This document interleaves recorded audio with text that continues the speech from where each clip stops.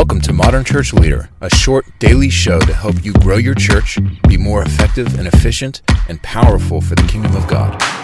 Hey, Church Leader, Frank here with Tithely. Let's talk a little bit about transaction fees and why you should be okay with paying fees to enable your members to give on their mobile phone, via an app on your website, via text, all those kinds of things. You should be okay with paying fees. A common objection that we come across is churches are used to taking all the gifts when they pass the plate on the weekend and people put in cash or check.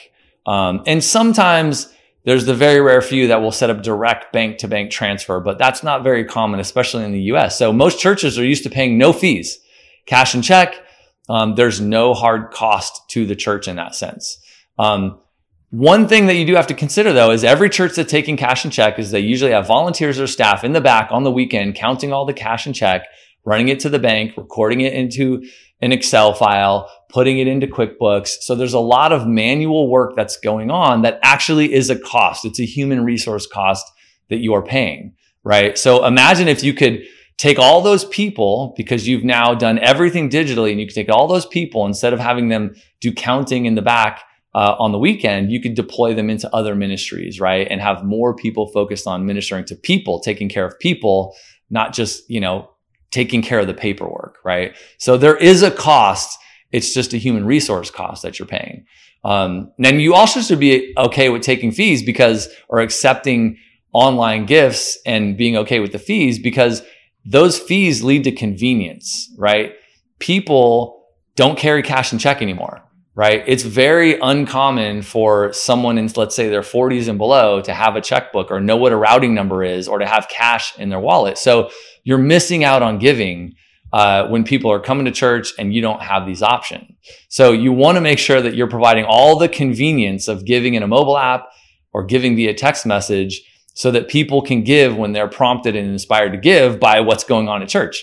So make it easy, make it convenient.